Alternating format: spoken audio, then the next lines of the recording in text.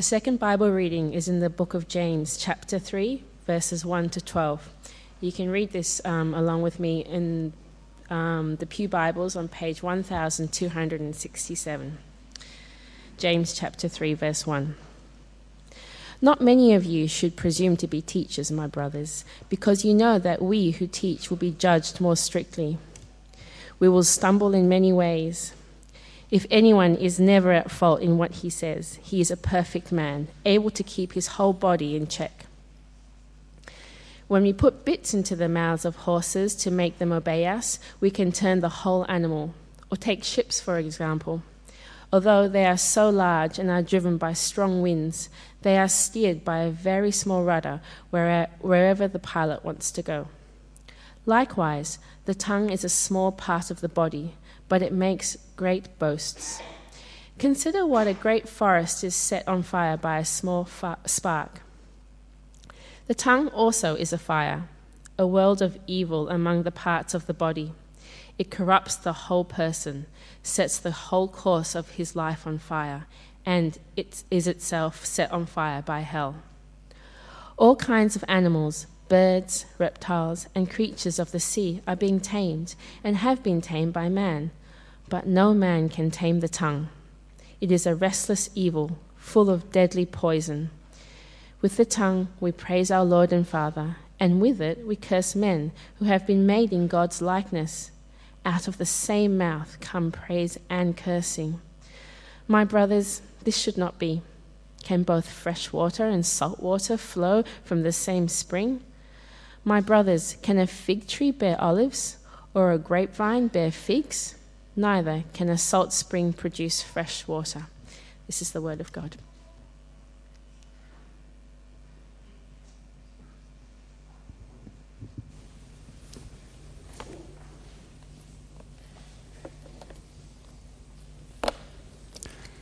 Good morning, church.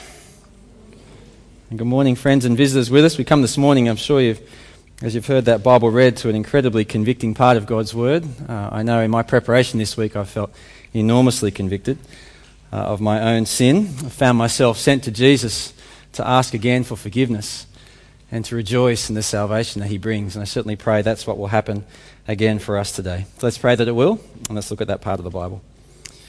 Father in heaven, we do pray again that we would this morning humbly accept your word planted in us. We pray be convicted of our sin. We pray we would go to Jesus. We pray we would find again our salvation and our change in Him. We pray for Jesus' sake. Amen. I don't know about you, but every now and then I hear a story, often by a preacher, that's so like my life that I think to myself, have they been watching me? Have they been bugging my house? Is their story they're telling actually me, but they've just changed the names? I heard a story by preacher Paul Tripp recently where he speaks about him and his wife and how for some strange reason God brought them together with very different views of time. And in particular, at what time you should be where you said you'd be, and what time you should leave to get there. I don't know if it works like this in your home. I was brought up in a home where leaving early mattered. It was never actually explained to us why. It was just the way it was. And so it was ingrained. It's what you were supposed to do. And then I met my wife, who, as it turns out sometimes, has a very different idea of time to me. Anyway, in this story I heard about Paul Tripp, it turns out he and his wife are the same. And he tells this particular story about a particular day. They were going to a breakfast at Easter at church. And of course he was ready, early, as you should be. And he walked into the bathroom and he saw his wife and son, who very clearly were not. And because this wasn't the first time it had happened, he said his stresses rose, his temper was awakened, and his words began to flow. And he began, he said, to say helpful things, like the fact that this was, in fact, not an Easter dinner, but in fact an Easter breakfast. A couple of kids were all waiting patiently in the car and probably by now were asleep. And that he, in fact, was an elder of the church. And that his arrival before the bacon and eggs was very important to his ministry.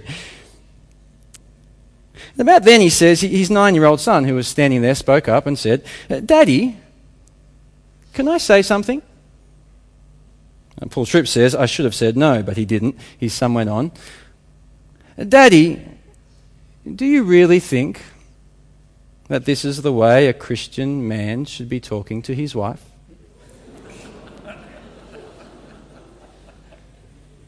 Tripp goes on and says, "I'm a counsellor. I'm good at these conversations. So I said, 'What do you think?'" To which his little boy, with the faith of a child, replied, "Daddy, it doesn't matter what I think. What does God think?" Tripp goes on and says that he slunk slowly to the door, his head down, duly rebuked. His boy spoke up again and said, "Daddy, can I say something else?" And though he wanted to say, "No, no, Lord, please no," the boy went on, "What I mean to say, Daddy, is, what does the Bible say?" I wonder if you've ever had a moment like that. Or whether perhaps right now you're wondering to yourself, have they been watching my life? Have they been bugging my house? Or if not exactly like that, have you had that moment where your mouth went rogue? You said those things you knew you'd regret. Or perhaps even now it's happening again and again. Have you noticed the way your words go wild? And if you have wondered, or perhaps like that little boy asked, what does God really think? What does the Bible say about how we use our words? Well, that's what this part of James is all about. Us and our untamable tongue. You remember, if you've been with us the last few weeks, in chapter 1, James has already told us. Do you remember James 1? If anyone considers himself religious, yet does not keep a tight rein on his tongue, he deceives himself and his religion is worthless. And now James returns to that theme, to what is in fact the most sustained discussion in all the New Testament on how we use our tongue. And it seems to me there's 4 things he particularly wants us to see about our tongue and about our words. And what are they? Well, it's that my tongue and your tongue is surprisingly powerful, terribly destructive, humanly untamable, and unacceptably inconsistent. If you have your passage open there, you'll see in verse 1 that according to James, what he's about to say is particularly relevant for Christian teachers, for those whose words affect so many, for those whose tongues matter so much. I was told, in fact, that this Wednesday, the ESL teaching team read these words just before their class this week. And after they did, and maybe ESL teachers can nod if this is true, there was a kind of corporate gasp, a combined chorus, "Oh no!" And see, James says, rightly so. ESL teachers, growth group teachers, kids church teachers, Yoshi teachers, Sunday preachers, you especially need to hear these words. But of course, not just you, not just them. See, as verse 2 goes on, it's all of us, do you see? All who stumble, all who speak, all whose tongue is so hard to control. We especially need to hear these words from James. And what does he say? Well, he says, first of all, that your little tongue is loaded with a power far beyond its size. Like the bit in the horse of a mouse, verse 3, a bit in the mouth of a horse, verse 3. That's what your tongue is like, James says. A couple of weeks ago, my family were at Sovereign Hill, and if you've been there, you'll know that one of the attractions is to ride in this enormous old cart. that's drawn along by 4 even more enormous Clydesdale horses. A horse that can weigh up to a ton. And how is that monster horse directed and turned? By a small little bit placed in its mouth. And that's what your tongue is like, James says. It's loaded with power beyond its size. It's like the rudder at the back of a ship, verse 4. A weekend after at Apollo Bay. The wind was howling, and there in the bay were these little kids sailing these boats. No, not those boats exactly, of course. They're first century Roman, but these little kids in these little boats. And how did they do it? Even actually against, I was really impressed, against the howling wind, with one little hand on one little rudder at the back of the boat. And that's what your tongue is like, James says. It's loaded with power beyond its size. And we know it's true, don't we? As we look back across our life and the words that were said to us. Words have a power both to make us and break us, like nothing else can or will. Words like, I love you. You're special. I'm proud of you. Well done. Or, I hate you. You're ugly. Go away. You failed. And I wonder now, even as you hear those words now, or perhaps as you remember those words said to you, do you feel it? Do you feel the power of those words? How such little words from such a tiny tongue can have such enormous effect. Surprisingly powerful, James says. And terribly destructive. Like a fire that destroys, James says. That's what your tongue is like. See it, verse 5. Verse 5. Consider what great forest is set on fire by a small spark. Well, the tongue also is a fire, a world of evil among the parts of the body. It corrupts the whole person, sets the whole course of his life on fire, is itself set on fire by hell. According to the National Museum of Australia, in those awful Black Saturday bushfires, 2009, that killed 173 people, injured more than 400 more, burned 3,500 buildings, destroyed 2,000 homes. One of the worst of those fires first began with just one power line, knocked down by the wind, and with just a few sparks, seemed to set half our state on fire. And James says, do you see, that's what your tongue is like. That's the damage it can do. And not just with any kind of fire, did you see there at the end of the verse, but with the fire of hell itself. Reminds me of that moment with Jesus and Peter. Do you remember when after Peter rebukes Jesus for speaking how he'll go to the cross, die for us, what does Jesus say to him? Get behind me, Satan. The words you speak are his words. They come from hell itself. And James says, you see, it's not just him. This is us too. When we tell that lie, or make that boast, or share that story behind their back, we fan the devil's flame. When we write that post or send that message that belittles or mocks or betrays another, we fan the devil's flame. Or as I've been challenged reading these words, as we lower our standards just to get that laugh, or criticize others as though we're the judge, I fan the devil's flame, James says. Well, more accurately, actually, do you see there, verse 6? I take the fire of hell and I set myself alight.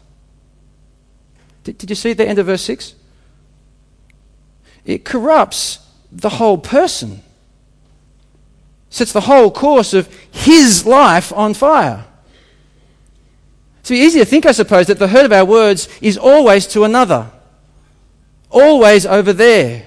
Always to the one to whom those words were said. But no, James says, do you see, even as you hurt them, you always hurt yourself. Like the arsonist caught on CCTV in England earlier this year, who, as he tried to start a fire, set himself alight. That's what it's like with us and our tongue, James says. Even as we hurt others, we always hurt ourselves. As we begin to believe the lies we say, as we begin to lose the trust of our friends, as our patterns of speech get worse and worse, as we harden ourselves to the living God, we always hurt ourselves, James says,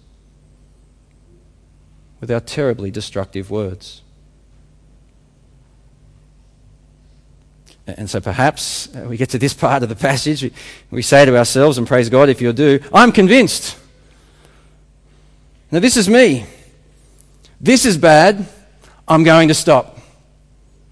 I'm going to tame my tongue. To which, how does James reply? At the end of the verses go on.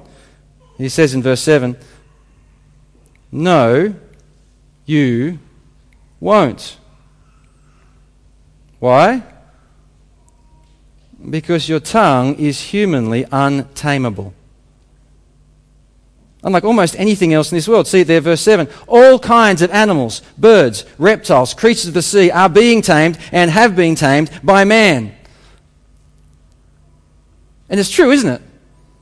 Lions, tigers, elephants, bears.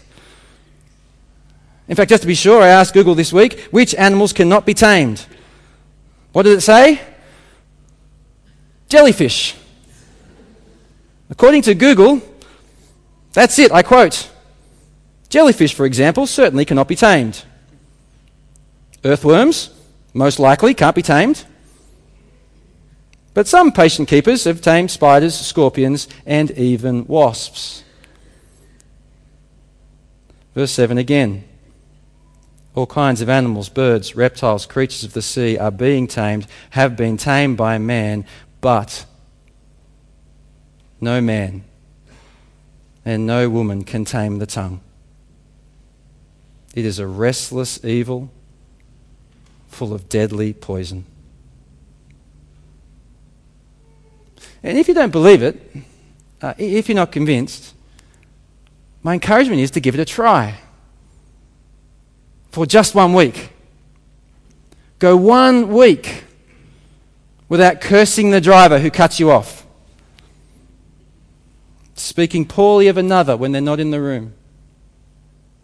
Or harshly to your household because you're tired or stressed. See, left to yourself, you won't. You can't. Your tongue, James says, is humanly untamable. And finally, he says, it's unacceptably inconsistent. Unacceptably inconsistent. You see it there, verse 9? With the tongue, we praise our Lord and Father. And with it, we curse men who've been made in God's likeness. Out of the same mouth come praise and cursing. My brothers and sisters, this should not be. Like coming to me with words of praise and insulting my kids who are standing beside. Like coming to me with words of love and abusing my wife who is there beside. My brothers and sisters, James says, this should not be. Out of the same mouth comes kindness and cursing. Out of the same mouth comes goodness and gossip. Out of the same mouth comes Bible and boasting. Out of the same mouth comes worship and warfare, even between those in Christ. My brothers and sisters, James pleads, this should not be. Like two kinds of water, do you see, from just the one source. Or the wrong kind of fruit from the right kind of tree. My brothers and sisters, this cannot be. Like the little boy asked at the start of the talk, Daddy, do you really think that this is a way that a Christian person should talk to another? And James says, no. No way. Not for those who are saved in Christ. See, in the verses here, James says, God says, both to those who presume to teach and to every Christian who speaks, your words, whether public or private, out loud or online, are surprisingly powerful, terribly destructive, humanly untamable, and unacceptably inconsistent.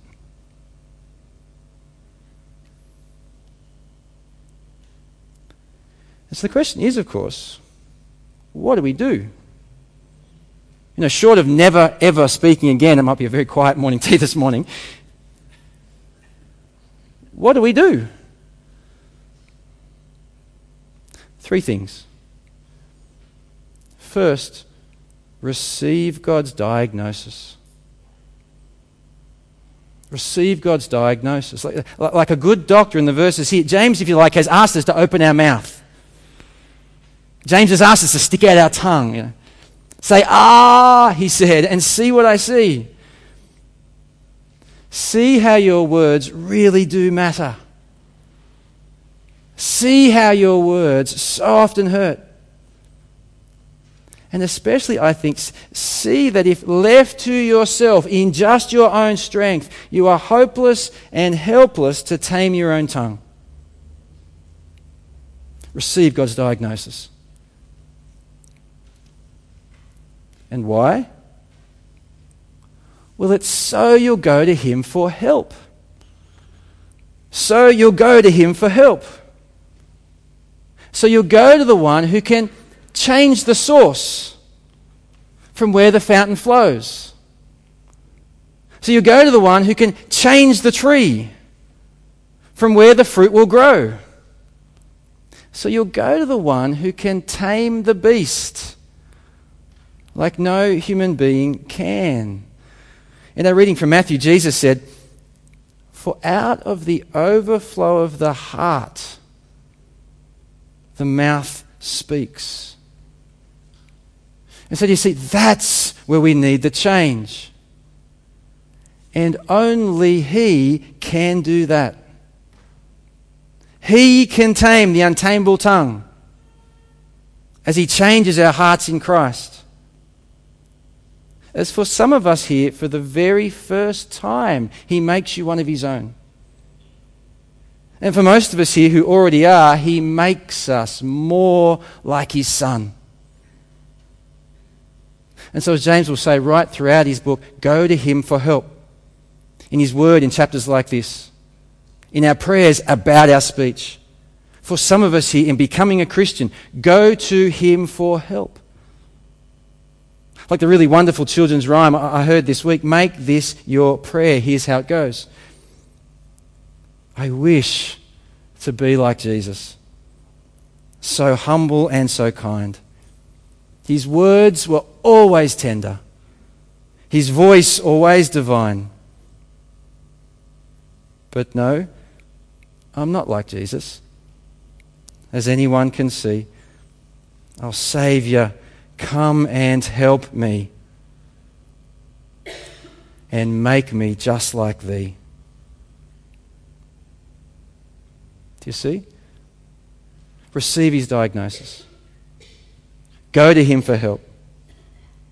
And then finally, work with him to tame your tongue, as he wants to help you too. You see, it may be today, as you've heard this part of God's word, that there's some part of your speech that you know needs to change. Friends, do not let that go. Whether it's gossip, lies, criticism, crudeness, boasting, slander, whatever it is, do not let that go. Receive his diagnosis. Go to him for help. And then work hard with him to tame your tongue, as he wants to help you too. We began with that story of Paul Tripp, his precious little son, his wayward words, his son's beautiful rebuke. As Paul goes on to conclude that story, this is what he says. He says his pride was hurt, but not for long. He said he was sad for his son, but not for long. Why?